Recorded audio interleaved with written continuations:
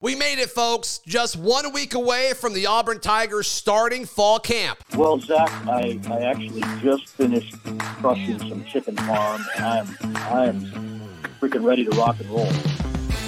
You are Locked On Auburn, your daily podcast on the Auburn Tigers. Part of the Locked On Podcast Network, your team every day. Yes, welcome on into Locked On Auburn, your daily Auburn Tigers podcast. I'm your host, Zach Blackerby, and thank you so much for making Locked On Auburn your first listen every single day. Happy Ferg Friday to all who celebrate. Justin Ferguson with the Auburn Observer, our guest today. We were talking just before we hit record, Jay Ferg. This time, a week from now, Auburn will be putting on their helmets and they will be suiting up for fall camp. The offseason's behind us, my friend. Yeah, it is.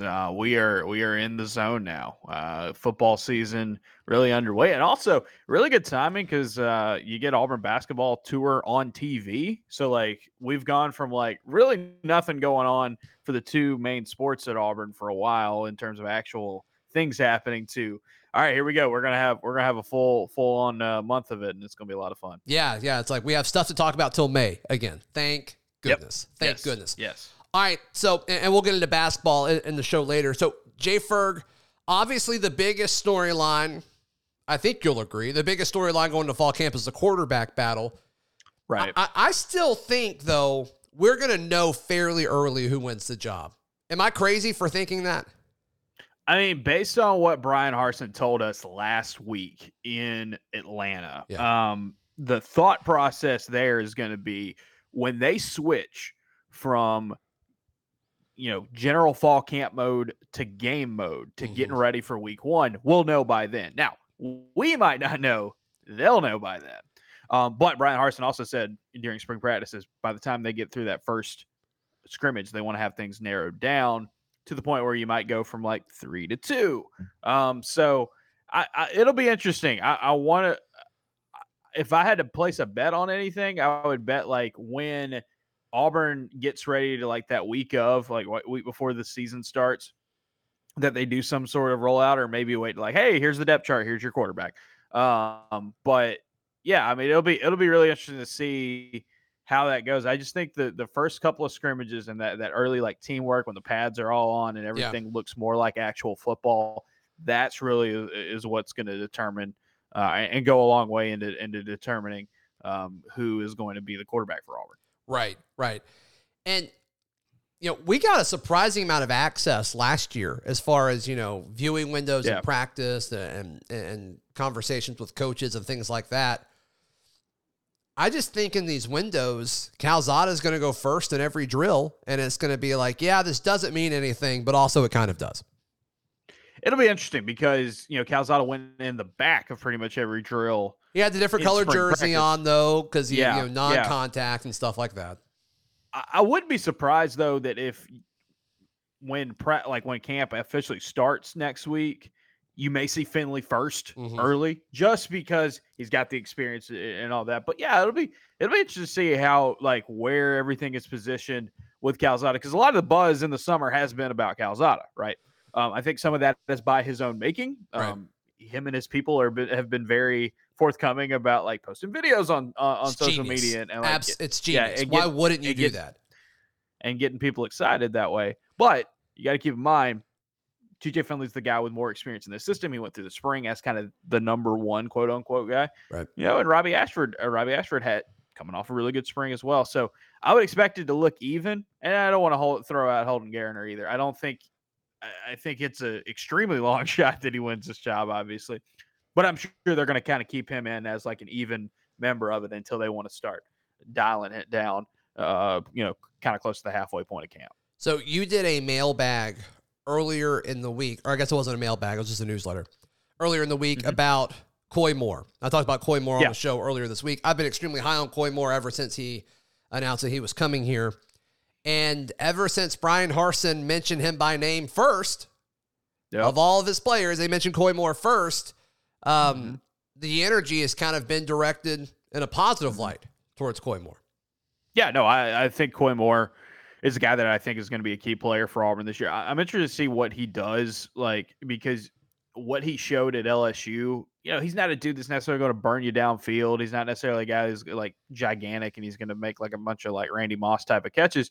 But instead, I think he's got a really high floor. And consistency was the main thing with him. You watch him on film at LSU, which I did for the for the story earlier in the week. Right. A lot of short stuff, really good after the catch, really good route runner. But it's like, some people may be surprised at the fact that, hey, this guy who's brand new and doesn't have a ton of experience is kind of coming in and looking like one of the best receivers on the team. It was like, well, keep in mind, outside of Shedrick Jackson and Javarius Johnson, nobody really has as much experience as he does in SEC play.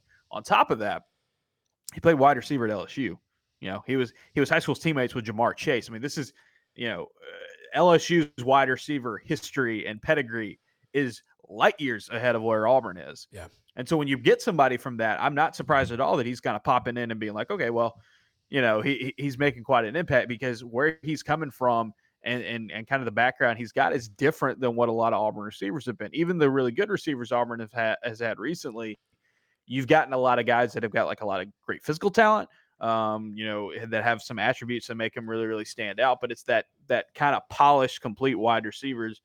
He kind of fits that mold. And also, it's why you brought Ike Hilliard into the fold as your wide receivers coach, because you want to create more of that. Like, everybody can see that a guy like Xavier Capers or Tavares Dawson or Michael Johnson Jr., those guys all have something about them that is really, really intriguing. Yeah. But they just don't have the polish. They don't have the like of a college receiver yet. Coy Moore coming from a place like LSU, having about a year and a half of experience, that's going to give him an edge over a lot of those guys, at least early on. Yeah, no, I think you're right. What do you think the wide receiver battle looks like in spring? What are we going to be able to see / report, you think? I think you might be able to see just kind of like, hey, here's the guys that might be getting the most kind of work with that first group. Because, like, there will be starters, quote unquote, right? And you would expect Shedrick Jackson, Javarius Johnson, Coy Moore to kind of be the leaders. But, like, you need 5, 6, 7 guys who are going to be able to contribute and help out. So it's just like, hey, where's the separation coming, right? Where can you see a dividing line? Who's going to be over that? Is it going to be those guys I just mentioned? Is it going to be Landon King over that? Could a guy like Jay Fair coming off of, being around the spring? Could one of the brand new guys? Last year we talked a ton in fall camp about how good Tavares Dawson looked. It didn't really work out for him in the season. By the way, Brian Harsin saying that, like, hey, man, this dude's attitude and his work ethic have completely changed. He said he was kind of goofing off last year. Now that's completely different. Yeah. Who else has made that jump? Who else has kind of turned that page? We heard a lot of good stuff about Xavier Capers at SEC Media Days as well. So, like, how many of those guys are above that line? Because there's going to be a natural separation between the guys you would expect to compete and then the guys that, it might take a little bit more time with. Where does that line come? And I think you'll start to see that some in practices. I'm with you, man. I'm with you. All right, I want to get Justin's thoughts on some of the defensive battles, the defensive storylines moving forward. Then we'll talk a little Auburn basketball as they travel to Israel. Hey, betonline.net is the fastest and easiest way to check in on all of your sports betting needs. They have updated their odds in regards to who could win the World Series for Major League Baseball. Be sure to check that out if you've got a good hunch of who you think is going to bring it all home in regards to Major League Baseball. And, of course, a ton of futures out for college football as well. Head to BetOnline today or use your mobile device to learn more about the action happening today. BetOnline, where the game starts. Jay Ferg, before we jump into the defense and some storylines there, how can people check out everything happening at the Auburn Observer? Yeah, it's a good time to jump in on the Observer. We're going to have coverage of fall camp. We're going to have coverage of the Israel tour for basketball. And then, we had stuff this week. Had the Coy Moore film room, had a story on Derek Hall. There's some Derek Hall stats in there that I discovered that were like, whoa. And there are a couple of areas where he outperformed Will Anderson last season in some very specific pass rushing areas. But I mean, he had a really, really good year last year. Did a story, previewing the Israel tour. There might be some more of that between now and the start of that. Sure. Mailbag out today. And, if you're listening to this in the morning, if you're listening to this on Friday morning, our premium podcast is going to come out probably Friday afternoon. Got a special guest lined up for that one, talking some Auburn and SEC football as we get closer and closer to the season starting. So it's a really good time to sign up. AuburnObserver.com. It's $6 a month or $60 a year to get a full subscription. and we email everything to you, newsletters and podcasts. There's going to be a lot more coming in the next few weeks. Or when you sign up there, you can also get a 7-day free trial and check us out. And it'll be a good time to hop in next week. Absolutely. Worth every penny. AuburnObserver.com. All right, some of the defensive battles and storylines that I'm looking forward to in fall camp. Cornerback, I think that is just a fascinating position, how they're going to split up and give all of those guys playing time, because I think all of them deserve playing time. How quickly does Keontae Scott enter the fold of, can he hit the ground running, or is he going to kind of sit this year and then possibly be the guy in 2023? How do you think that's going to unfold? Yeah, it'll be interesting. Harsin made no mistake about just saying, like, hey, he's going to be behind. And, Keontae Scott had to get some academic stuff done. I mean, it's just the reality of a situation sometimes when you're dealing with junior college players. Sure. Right.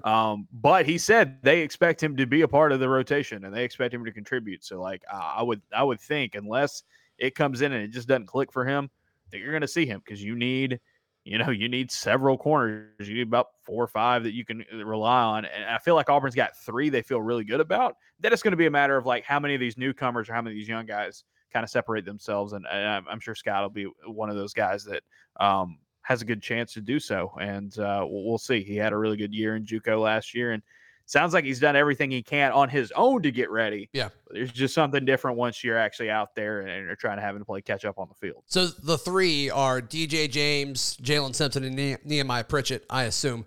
Yep. You mentioned Keontae Scott. Who are some candidates to possibly be that 5th corner that Auburn may need? JD Rim had such a good spring. Yeah. He makes a ton of sense. I'm looking to see what AD Diamond does. Okay. He got some good reviews in the spring as well. It's just who can kind of be that guy. You would expect probably 4 or 5 guys to be kind of contribute, and then some of those guys can play nickel. You can kind of move around as well. But the guys who were here in the spring, what does it look like when they have a summer? Can they take a step forward? Can you see their development kind of speed up? Some of those early enrollees, like a guy like JD Rim, makes a ton of sense. Okay, you mentioned Derek Hall at edge. Obviously, Eku Leota is going to be there as well. And then Dylan Brooks kind of being the 3rd guy. How much work do you think they give to a guy like Joko Willis or Marcus Bragg, the grad transfer coming in? Because depth of that position is important. Yeah, Marcus Bragg's definitely going to have to be one of those guys. And it'll be interesting to see what they do with Joko. He was kind of pictured with the edges during the summer, which I'm sure we've talked about on here. Sure. Yeah, I mean, they need it. And I asked Derek Hall last week, hey, do you feel like Dylan Brooks is ready? And he looked at me and he said, he's got no choice. And he's like, which is a great quote, but it's also like 100% accurate. Like, they need Dylan Brooks to play. He's not quite, size wise. He's not like the prototypical, like he's still a little skinny, still a little light for like most SEC edge players. But Derek made a good point last week at media, as he said, hey, I had to play skinny as well. Like that can't be an excuse. And he's saying it's not, not saying that Dylan's making that excuse, but it's like, hey, if we need you, we need you. And you're going to get bigger and develop and you're going to get stronger over time. But like you have to play a role right away. And so can we see kind of that early, when you looked at Derek Hall? I remember Derek Hall as a freshman and as a sophomore, especially that sophomore season, but early on in his career, when you looked at it and you were like, man, this guy's going to be pretty good.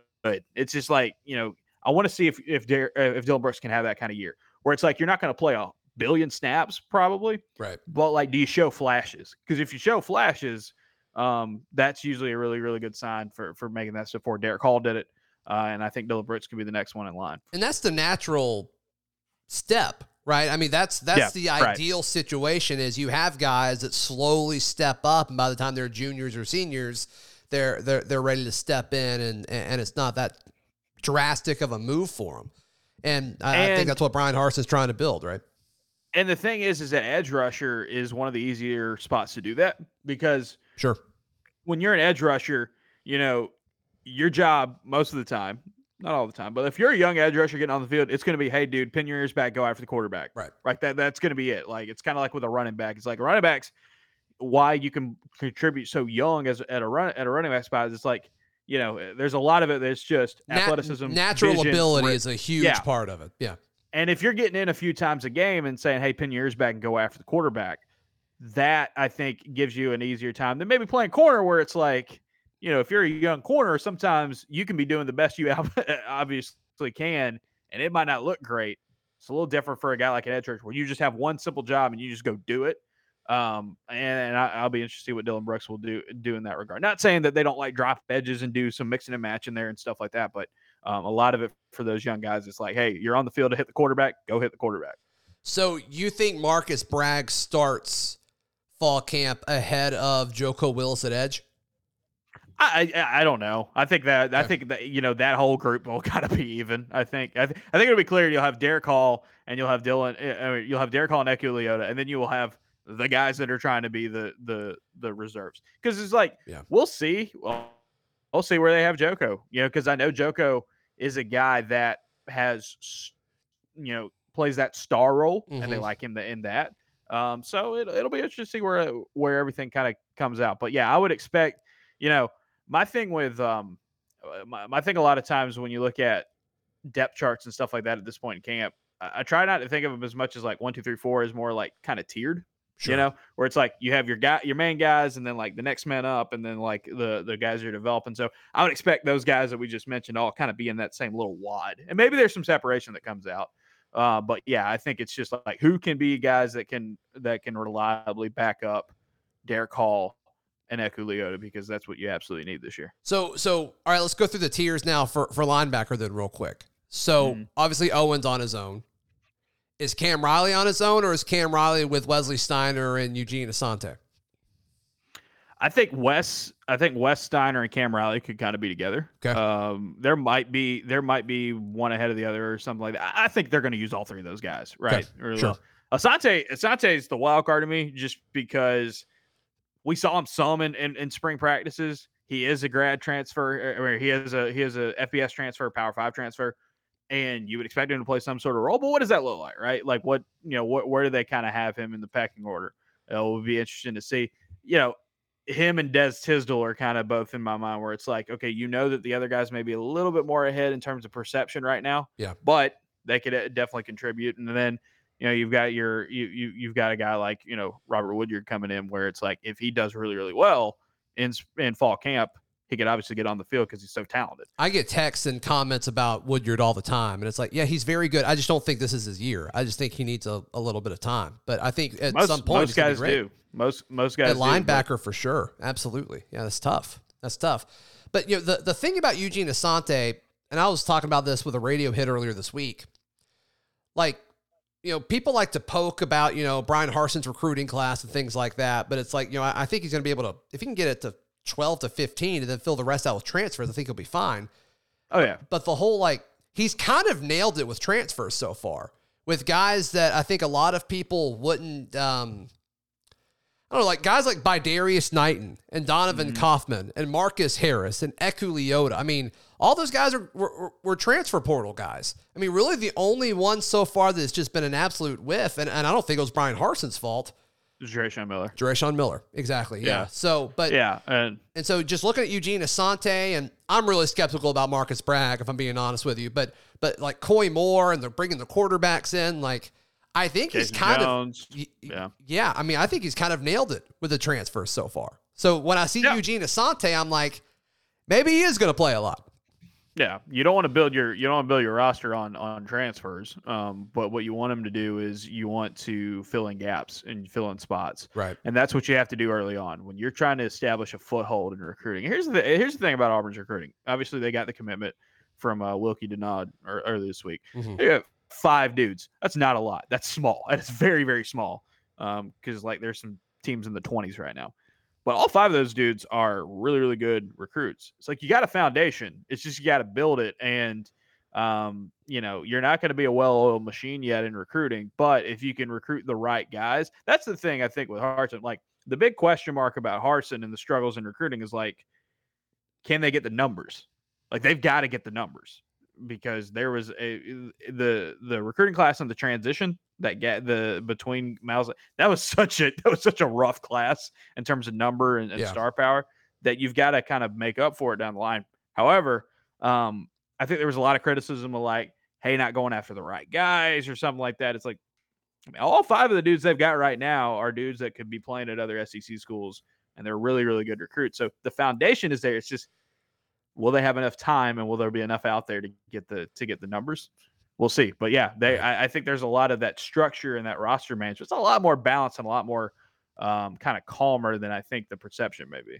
All right, let's get Justin's thoughts on Auburn basketball starting their Israel tour next week and what to watch for, because we can watch these games on SEC Network. All that coming up right here on Locked On Auburn. I want to urge you folks to sign up for the Locked On Auburn Discord. It is free. The link is in the episode description down below. We passed 1,000 members on the Locked On Auburn Discord earlier this week, and we'd love to have you. We'll talk a lot of fall camp as well as Auburn basketball stuff. I mean, a ton of Auburn chatter going on 24/7 in that. So be sure to check that out. The link is in the episode description down below.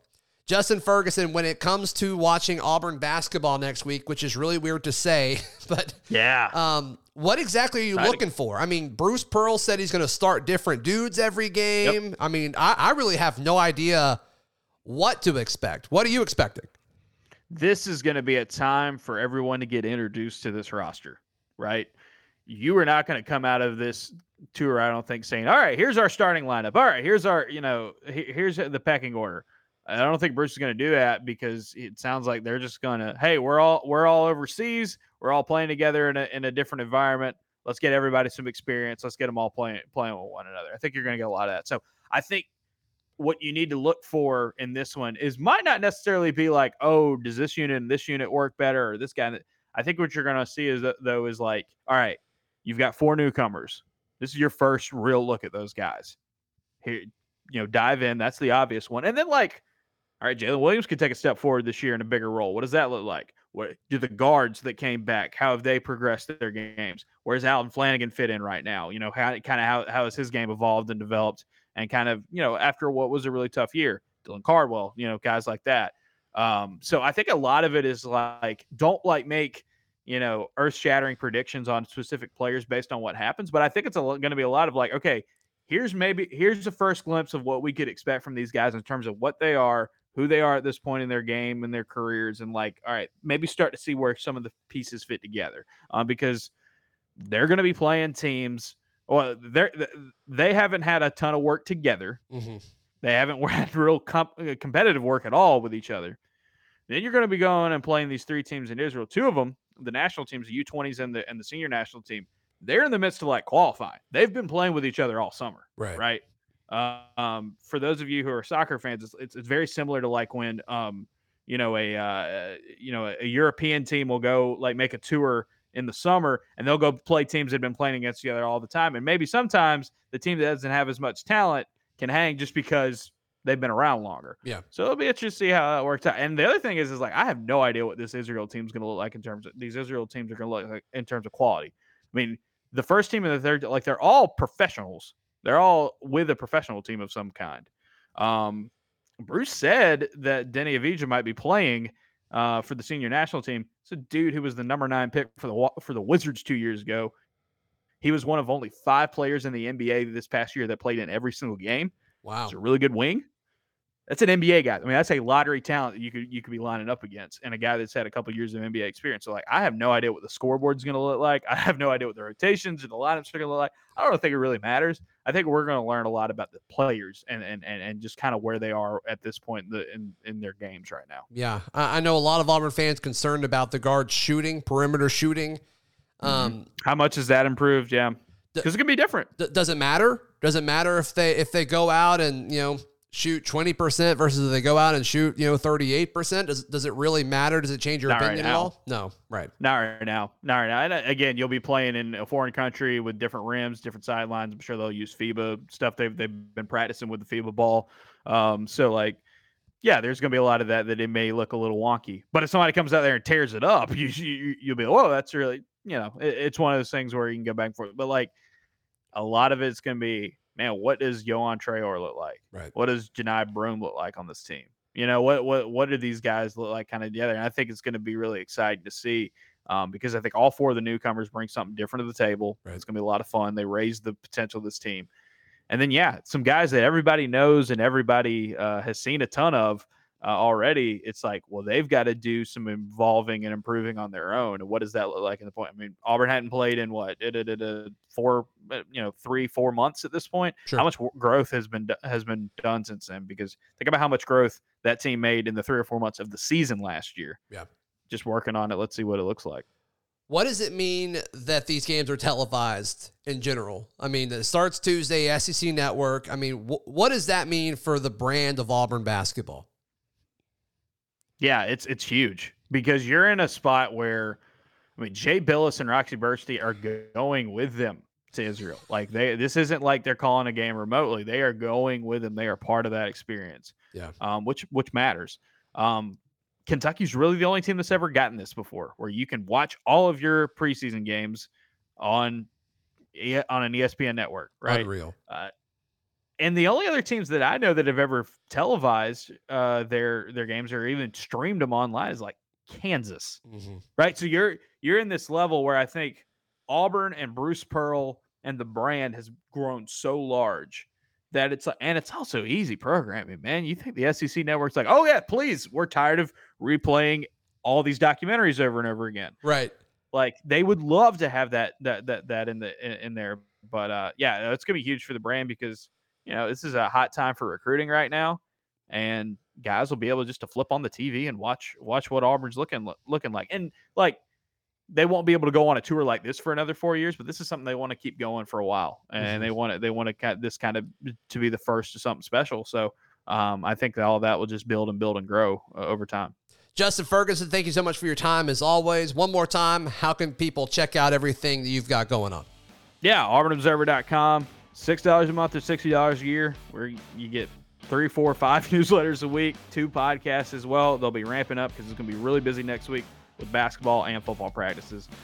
So check it out. Yep, perfect time to sign up right before the season, and you'll get all of Justin's perspectives and his scoops of everything going on with fall practice. You don't want to miss that. AuburnObserver.com. Hey, we'll be back on Monday to recap everything that happened over the weekend. Hopefully Auburn picks up a few commitments from Big Cat Weekend, and we'll talk about anything else going on in the world of Auburn football, basketball, baseball, all of that good stuff. Follow me on Twitter at ZBlackerby. Check out all of my written work at auburndaily.com, and we'll see you Monday right here on Locked On Auburn.